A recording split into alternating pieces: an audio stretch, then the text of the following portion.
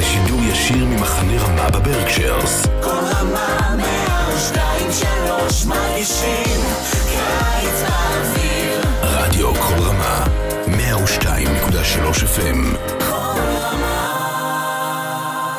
Hello, this is Elisheva Malamet, and welcome to Parsha Talk, a new cycle of Torah with your favorite three guys. Thank you so much, Elisheva Malamet. I'm Elisheva Malamet. Yes, The daughter of the Malamet. We're so happy to have you here, and goodbye. Well, shalom again, and welcome to a special edition of Parsha Talk. I'm Rabbi Elliot Malamet.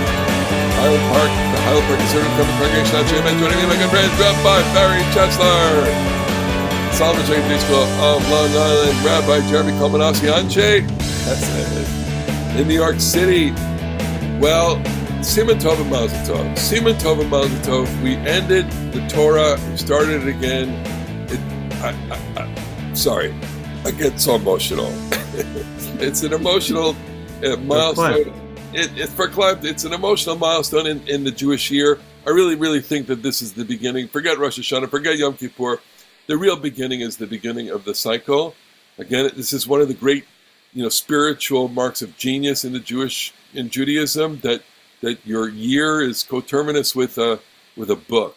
I think that's just amazing. And can we just spend 1 second talking about renewing ourselves to the book and in saying that we're starting the book anew. Barry, you said you talk about your mother. Your mother used to be a teacher, and they would complain to her, it's the same material every year. Go ahead. And she would say that the text may be the same, but you're different. And I think that, pagan religion, one of the dominant motifs is the circle of life.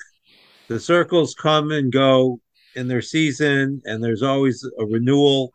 And I think there's something profound that we begin with a text, that our cycle is a text cycle, that what we do is not watch the seasons change and come back to where they were so much as we begin reading the book again. Because we are different every year, and every year there's something new to be found in the text, and perhaps more importantly, in ourselves. Go ahead. So this is a story big in Chabad.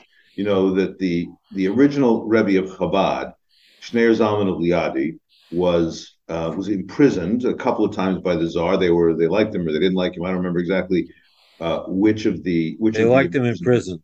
They liked him in prison.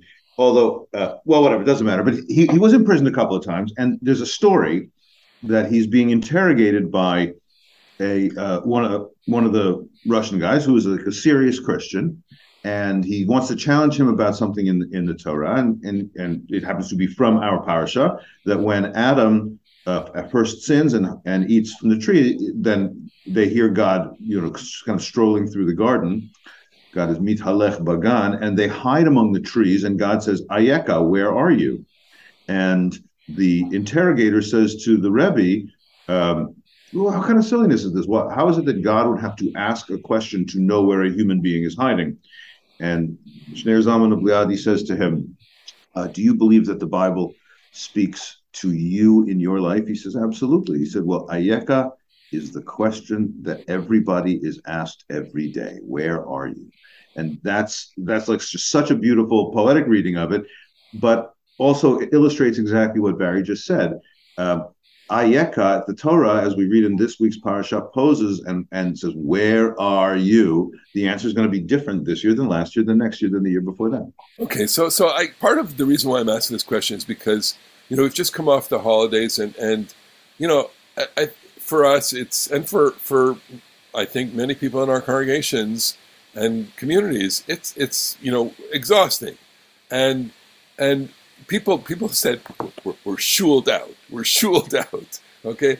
And the question is, how do you bring yourself to kind of awaken yourself something new? And I think that you've given, the key, which is to begin to ask a question, and to find any question, and to find a new source of questions. I think part of the key to finding something new is to engage a person. Elisheva was just in the picture, having someone outside of your milieu to ask a question, and the wild card question. So I if I may preempt here, we got a wild card question, which I don't think any of us have thought about until we start thinking about it, which is the first word. The first word of the Torah is Bereshit, bara Elohim.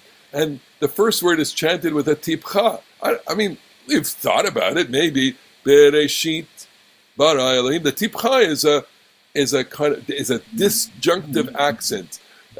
For those who are new to the study of the trop, there are basically two categories of accents. There are conjunctive and disjunctive. The conjunctive is like it joins it together. A disjunctive is like it separates it. It's a comma. It's a stop or a full stop. So Bereshit comes with a disjunction. It's a stop. And that, I think, opens us up to possibilities. And one possibility is that it's stop after the first word. I love that. I love that idea. Stop after the first word. Jeremy, mysticism. I'm queuing you up here. Give me some, drop some mysticism for me. You're giving us the, it's like in basketball, the alley-oop pass. And then my God, it's just like, I'm passing the puck to you for a slap shot on the net. I can't skate, so I don't know. It's a breakaway. It's a breakaway goal. You throw up a big lob, hanging curve. No, so if you look at that phrase, Bereshit bara Elohim, the rabbis, actually the Talmudic rabbis, were anxious. There's a legend that when they translated it into Greek, Ptolemy, the Greek king of Egypt, put 70 rabbinic scholars in 70 different locked rooms, and they all came back with the identical translation because one of the things they wanted to do was make sure you don't think the wrong things about this or that. And so this Bereshit bara Elohim was one of the things that bothers them. In the Tractate Megillah, it says they all reordered it, so it's clearly that Elohim bara Bereshit, that God created in the beginning. Because if you just read the words Bereshit bara Elohim, is it possible that the word Elohim is not the active subject, the one who did the creating, but the thing that was created?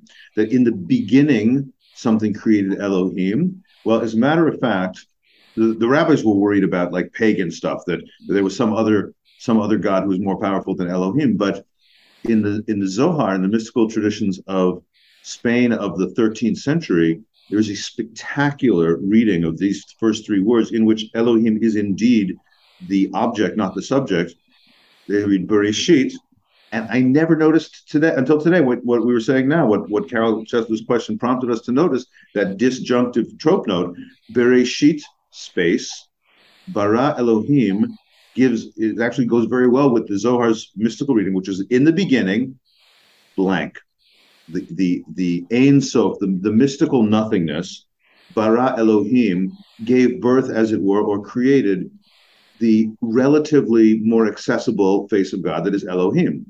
So the Zohar imagines that the great infinity gives birth to God. God is real, but in the mystical ways of thinking, there is a God beyond God. And for the Zohar's reading, it's in that space in between the words Bereshit and the blank space, and then bara, the verb. It may not be so different from the way cosmologists think of the Big Bang, which is that there's a kind of a nothingness that exists prior to everything, and then all of matter is condensed into this one little seed, which is little. We're talking about, 1 to the negative, I don't know how many, power, and that contracts in on itself, and then it starts into something that's the size of a golf ball, and then from that there's this great explosion and sound, and that's the universe, and it's still expanding today, and we who are not literalists, or maybe I should speak for myself. No, we're all not literalists. We find in that image, some very, very exciting and powerful poetry, and that almost it dovetails with your mysticism. I think it does, because the the word ayin, nothing, or ein sof, with limitless without end. It doesn't. It works. It actually works even a little bit better in English than it does in Hebrew. It is no thing. It is not nothing, as in void and empty, but it is so utterly preternaturally full, and that infinitely dense singularity that you talked about, Elliot, would contain all Everything. the matter in the universe. Yeah. That is like, the billions and billions of stars and galaxies that are out there. All that matter was contained in that infinitely dense singularity, and then kaboom, the Big Bang happens 15 billion years ago, whatever it is. And what was it before? Well, it was no thing. It was all things, but no one thing. So I think it flows very well to think that there is the totality, infinitely unified, Hashem Echad, infinitely unified, and then infinitely diverse. I think if we remember that the beginning image in Bereshit is one of water, and that also flows very well. So let's take a look at the text, and we remarked before, just in talking about the versions of creation that are found in chapter 1 and in chapter 2, there are really two different kinds of accounts, and I like to point out the fact that in chapter 1 there's so many different pairs, Shamayim va'aretz, or v'choshech, Yom v'layla, Zachar nekeva, and that the only thing that doesn't have a pair is God. That God is apart from everything, in a sense that maybe our philosophical debate is God part of that singularity, or God outside of that singularity? So I want to make a suggestion, though, because there is one other thing that is not paired, and that is the seventh day. Yes. And the seventh day, as anyone familiar with the Torah knows, is composed almost exclusively of verbs, right? Shabbat is not a noun in the seventh day, it's a verb. Vayishbot, Shabbat. And it suggests that God's pair is action or activity. But paradoxically, he's resting from that. So we have the active God who rests, and somehow that is the appropriate pair for God. And then later, I think, when Israel observes Shabbat, they become paired with God as well. Interesting. You're right. So just to Vayachulu Hashamayim va'aretz, we know this paragraph from the Kiddush. Vayichal Elohim, God ceased, Asher Asa, from all the work that he had done. Vayishbot, he rested. Mikol Malachto Asher Asa, from all the work that he did. Vayivarech, and he blessed the seventh day. Vayikadesh Oto, and he made it sanctified. Is that the first time that the word kadosh or the root kadosh occurs? Indeed. Yeah. So it's the first. So chapter 1 introduces a whole bunch of things, including at its climax the idea of Shabbat, and the idea that there is something separate and distinct and kadosh about that unit of time. From here, we go everywhere. I mean, there's just no shortage of material in this parsha to talk about, namely the creation of Adam and Eve, the whole episode in the Garden of Eden, the birth of Cain and Abel, and their rivalry, and then we can go all the way towards the end of the parsha as things get progressively worse. Is there a symmetry at work here in this parsha between all the goodness that we find at the beginning, Vayar Elohim Kitov, and what happens? Jeremy, you want to pick that thread there? The parsha, in a sense, there's historical accidents. I mean, where the parshiot are broken up over the Torah, they make some narrative sense, for the most part. But in ancient Palestine, ancient Eretz Yisrael, they didn't read an annual cycle of Torah. They read a 3-year cycle, and they weren't our parshiot. So in a sense, there's a kind of a historical accident to how they all broke out. This one is actually it's almost like I couldn't imagine how it could be broken out otherwise, because you have all of the affirmation at the beginning of all that is good, all that is good, all that God has created is good, and that's in that first chapter. But by the time the fifth chapter rolls around, the sixth chapter, fifth chapter, sixth chapter, people have started to go bad. In the days of Enosh, people started to desecrate. The word may mean the real meaning of the word may be different, but in the days of Enosh, the people began to desecrate the name of God. A midrashic reading, and later on, Lamech, the father of Noah, will say, "This one is going to have to comfort us from all of our sadness." And at the very end, the last bit of the parasha, and God saw how wicked all humanity was in earth. And all of the inclination of his thoughts was bad all day long. And when I say that there's you almost couldn't imagine how the parsha goes otherwise. Tov, tov, tov, tov, tov at the beginning. Rabba ra'at ha'adam.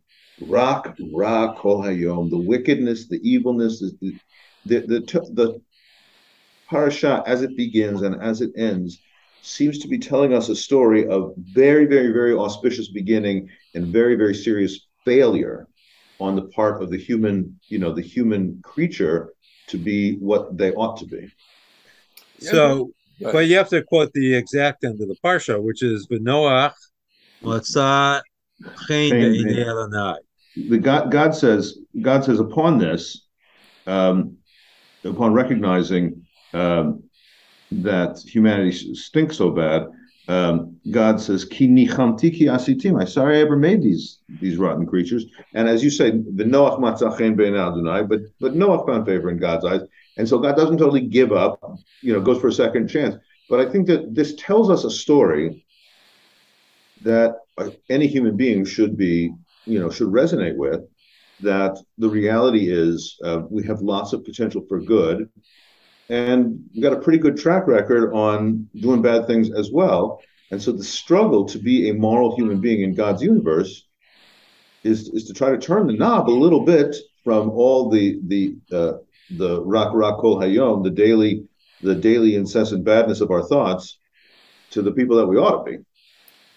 Is this the pattern that's going to be the whole Torah and by extension all of life? That we don't get a moment of exaltation. I mean, I guess the only moment of exaltation is really Shabbat, the first Shabbat, and even then, the Midrash tells us that it was not before sunset that Adam and Chava sinned with the fruit of the garden, of the tree. That all of that happened, according to the Midrash, on before the end of Friday afternoon, before Friday evening, they had already committed their sin. And that, in a beautiful way, it says that embedded in Briat HaOlam, in the creation of the world, is the possibility of this transgression and also the possibility of repentance. In other words, we don't have a perfect world. The world that was created for us is a world that is complete with its flaws and imperfections and its possibilities. But I think that the creation, the world of chapter 1 is a perfect world, because the last thing that God says about it is that it was very good. What is not perfect are human beings, and especially when human beings start acting. It's very difficult for a human being in the world that we live in, a world that's fraught with danger, that is difficult to make a living, to provide for oneself, one's family, to maintain a moral posture.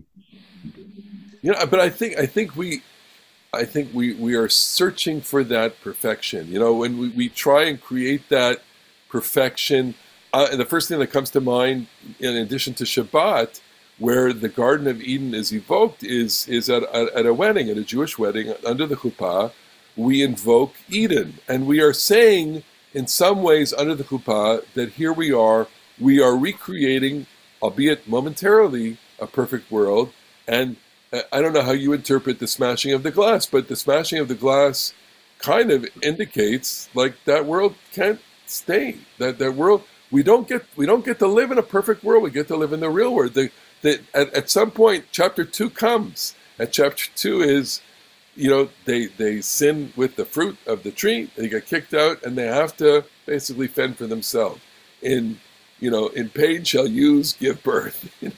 You shall. Yeah, I mean this is of course true, and Cain, the first murderer, says, "Oh, I can't bear this," and God says, "Okay, I'm going to protect you." Cain says is driven off east of Eden, and God says, "Well, I'll give you a mark," which the mark of Cain, especially as you can imagine it as a mark of the demonic or something like that. But here it's a mark of protection, and it's a symbol of God's protection, even when people maybe don't deserve it. We invoke this parsha twice in weddings. One, the Yotzer Adam uvetzelem demut tavnito hitkin lo mimenu binyan ad. You have in the power of human sexuality, reproduction. By the way, also canine sexuality and reproduction, and bears and lions and everybody else. You have in animal sexual reproduction the possibility of bringing more life, and that's referred to in the Tselem and Demut phrase. And then there's Samech Samach Re'im Ha'uvim Kisamecha Yitzircha Began Eden Mikedem. So may God give delight to this to this married couple, this couple under the chuppah, as you gave delight to the first couple in Eden. So there, you have a lovely image, just a totally lovely image of happy Adam and Eve, not unhappy Adam and Eve. Happy, looking at a promising future. And I would say that I don't see any need to say, it's always going to be bad. Actually, I see this parasha and the Torah generally, and this religion generally, as affirming that even in times of failure, of which there will be, there's also going to be some protection. There's also going to be some joy and delight. And you're going to get another chance to read that Tipcha on Bereshit again and start it all over again. There's always going to be potential. I mean, so we're living between this beautiful beginning of mystery and this quite horrific and tragic conclusion of the parsha, which is God basically wants to undo it. He wants to reset everything basically, and I mean, so what is the message that we are supposed to go home with? What are we supposed to talk about? How are we supposed to renew ourselves? If it's so bleak, I mean. And well, I think we take part of the lesson from Adam in his first encounter with women. He says that this is bone of my bone, flesh of my flesh, and love is embracing the other. And what will come afterwards is when the other is repudiated. That's one way to read Cain and Abel, and that leads to disaster. You have to recognize that you are not the sum of creation, but you can find the sum of creation in an encounter with someone else. And that's the human destiny. God might be able to dwell alone, but human beings cannot. That's extremely powerful. I would say that one of the takeaways, and this is paradoxical, this is not tied up in a neat bow. This is tragic, and by tragic I mean something that has painful consequences, but it's not bad. It's necessary. When the conflict of good against good, sometimes there's still pain that is caused. It's not having the right motives or the right pursuing the right end is no guarantee that you're not going to cause pain. So anyway, why am I raising that? I think the story of the failure in the garden, it simply cannot be that God wants the human beings to remain in this unreal garden. God has created the human beings to milu et haaretz bechivshua, and rule over it. Be fruitful, multiple, fill the world. So I think that it is impossible. I think that there's no way that I can't read chapter 3. I don't want you to know the difference between good and evil. Don't be curious about good and evil. No, I think that God wants the human being, tempts the human being, as it were, to violate, with the inevitable consequence that you will have to go in the world, you have to fend for yourself, and your childhood will end, and you're going to have to be a grown-up. And I would say that the paradox of that story is, I want you to be, like Elohim Yodim Tov Vara. I really do want you to be like angels or the beings of mental capacity who do know the difference between good and bad.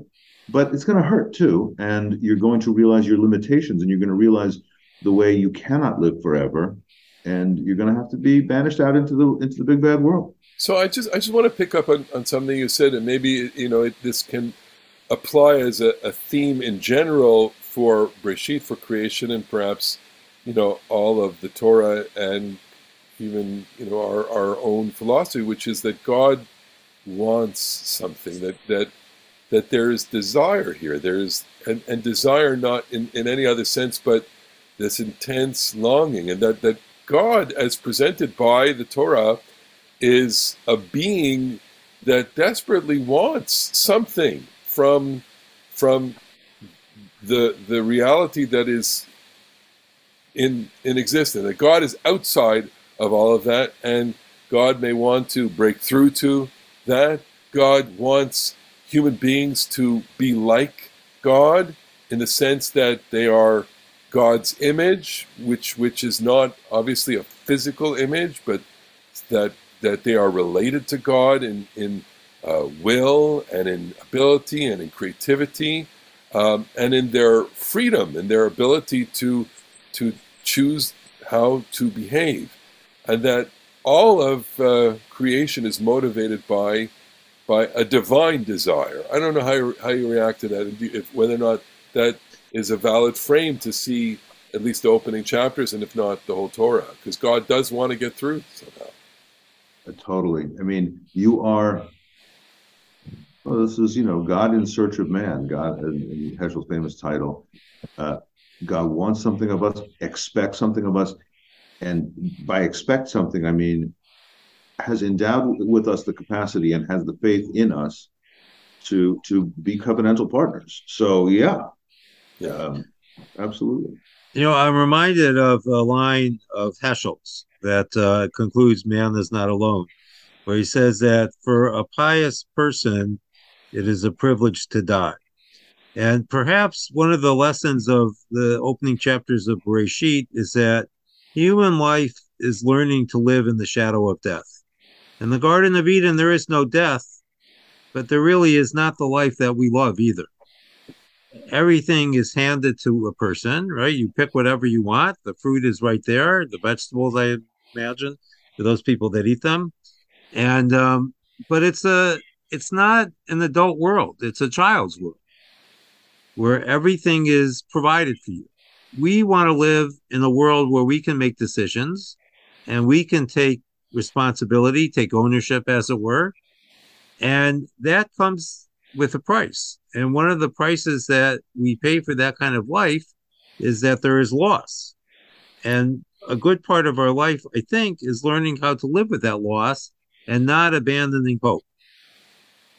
Well, okay, so on that theme alone, I mean, we could go really dark here and say, yes, this first parsha is filled with that drama. There's not only loss of their position in the garden, but here are Adam and Eve, and they are the parents of Cain and Abel, and one day they're going to be bereaved parents, and there is probably no more excruciating loss than that. They have to come to terms with the fact that a son of theirs is not alive anymore, and that the other son is responsible for that, and that's unbearable. And that is such crushing morosity for the Torah to start with. The only hope I think I can draw from that is the Midrash. The Midrash's reading of this, which is that Adam doesn't want to continue with life. Life has brought such sorrow, such misery. He doesn't. So you're familiar with the Midrash on this beautiful line, which is that God doubles Adam's lust for Eve, and it's because of that they have another child, Seth, right? And that the remarkable testament of choosing life really is already embedded in the beginning. So one of the themes that we ended the Torah with, which is that you got to go on, that you have, when faced with such extraordinary challenges, you have to make the choice of life. And here we have the archetypal characters, Adam and Eve, essentially making that choice at the very beginning. I think that's want to react to that?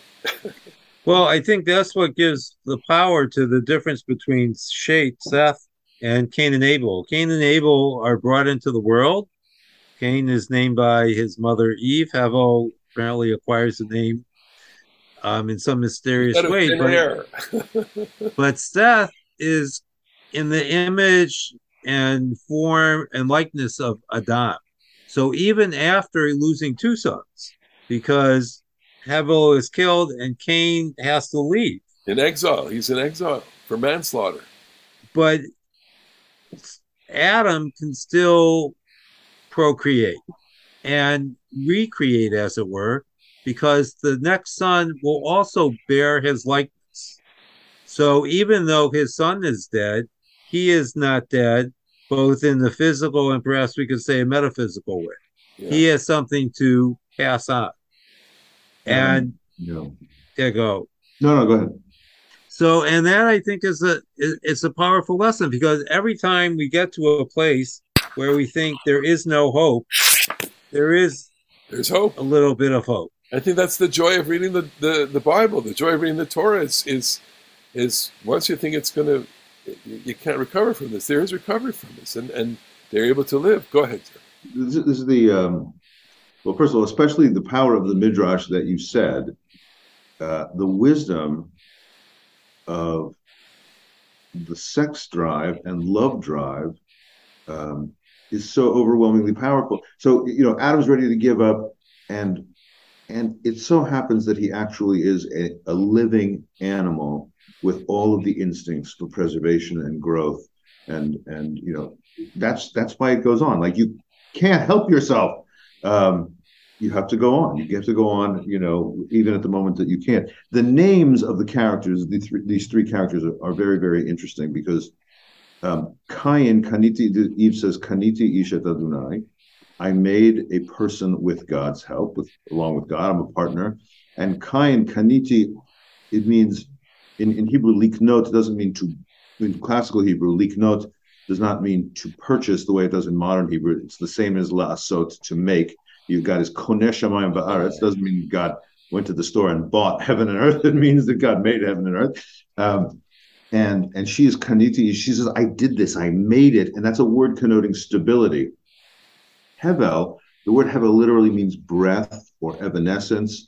Or so we talked about this when we were talking about the book of Kohelet. It can mean, the vanity is a nuance on that word, but the person named possession or tangible creation murders the person named evanescent, floating away breath, is driven away. And then Adam says, Shatli Elohim zera acher tachat hevel. Shet means give. God gave me another offspring instead of Hevel, ki harago Cain, whom Cain had killed. I think that this sense of if the name Cain connoted permanence and the name Hevel connoted impermanence, the name Shet connotes a kind of a receipt of a divine gift. And I think that's like, that fits the way we're talking about this story. Tremendous tragedy. I mean, Adam and Eve aren't people like just some other character in the story, and this happened to them. They were born here, and then they went to school, and then they had a job. The archetypal humanity, the archetype of humanity are people who love and lose and pick it up and go on and accept a divine gift of Zera Acher Tachah Heaven. There is so much to learn from them, even though they are in some ways, I don't want to say mythological creatures, but they are representative. They stand in there for us. It's not an accident that we call to mind these figures in our imagination at the Jewish wedding and at Shabbat. I mean, we are recreating literally this story every Shabbat, certainly by invoking creation when we recite the Kiddush.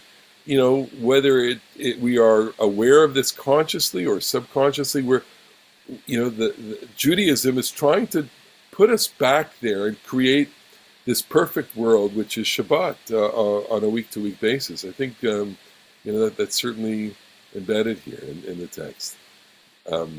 Any other comments? Anything you want to Hall of Fame verses or other easy things to say? Hall of Fame verses. Well, I just want to draw attention to this idea that Cain is twice cursed. Yeah. Because he's the farmer who lives with the curse of the land from his father. And after he kills his brother, God curses him. And he's not able to go back to the land. He has to go to a city. Yeah. And in the city, you're dependent on other people, I think, for your food, even in ancient times, although they had much more extensive agriculture in cities than we have today. And, he's kind of a hapless fellow, Cain. And I think that sometimes we judge him too harshly. And I want to say it's very interesting. Whenever we've put Cain on trial with adolescents, they always exonerate him. It's not his fault. They blame God. I don't want. Well, so getting back to the line about Kaniti at Isha or Kaniti at Adonai, that Eve acquired Cain with God, that maybe Cain, in a sense, was too reflective of God. And the real gift of Shet was that he was like his father, as the verse says. This is so fascinating. I think this is where we have to. I got a Hall of Fame verse. So after they get banished from the garden, chapter 3, verse 23, Vayishalcheu Adonai Elohim min migad Eden. God dispatched them, drove them out of the Garden of Eden. Lavod adama asher lukach misham, to till the soil from which they were taken. Vaygaresh ha'adam, banished the human. Vayashkein mikedem lagan Eden et hakrubim. God stationed east of Eden these cherubs, ve'edlat ha'acherav mitapechet, and who were holding the flaming, twisting swords, lishmor et derech et hachayim, to guard the way to the tree of life. I'm going to read a little fancifully and say, I think the simple semantic meaning probably is to guard the way to the tree of life and make sure that the human beings don't try to go back to the garden and don't try to take that tree which they're not entitled to. But how about if it's the other way and say, lishmor et derech eitz hachayim, to guard the road, to make sure it stays a little bit open, that there is some way back to Eden, to the eitz hachayim that you can return to. Very nice. Very nice. So, but then we're left with one of the perplexities of the Parsha. So what happened to the tree of the knowledge of good and evil? Eitz hachayim. So is it something that we continue to eat the fruit from? Or is it a one-time thing? And one of the curiosities is that tree is not located in the garden, right? The tree of life is in the middle. Doesn't say where the tree of the knowledge of good and evil is. And yet that's the one they found. There's a Kabbalistic motif that the two trees have a common base. And I don't know exactly. I mean, I've heard this. I can't tell you a book that says this, that I heard it from Art Green.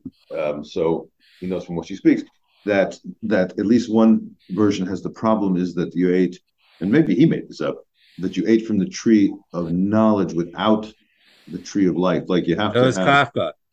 Kafka. Well, Kafka said that was the sin, that they ate from the wrong tree. All right. well, you have to eat them. You have to eat them both. We have come to the end of our time. And my question at the beginning was, how do you renew yourself in Torah? Well, you get two of your best friends to talk about it and to ask questions and to ask the wildest question possible and to see yourself in the text and to start anywhere. And you'll have a conversation. It will take you to lots and lots of different places. And so you've answered the question then, where are you? We hope that you are with us on Parsha Talk. Indeed. Next week. And with that, thank you so much for watching. Keep sending us your comments and your love. Shana Tova, one last time. Have a wonderful renewal of the cycle of Torah. And we will see you next week for a new edition of Shana Tova, Shabbat Shalom.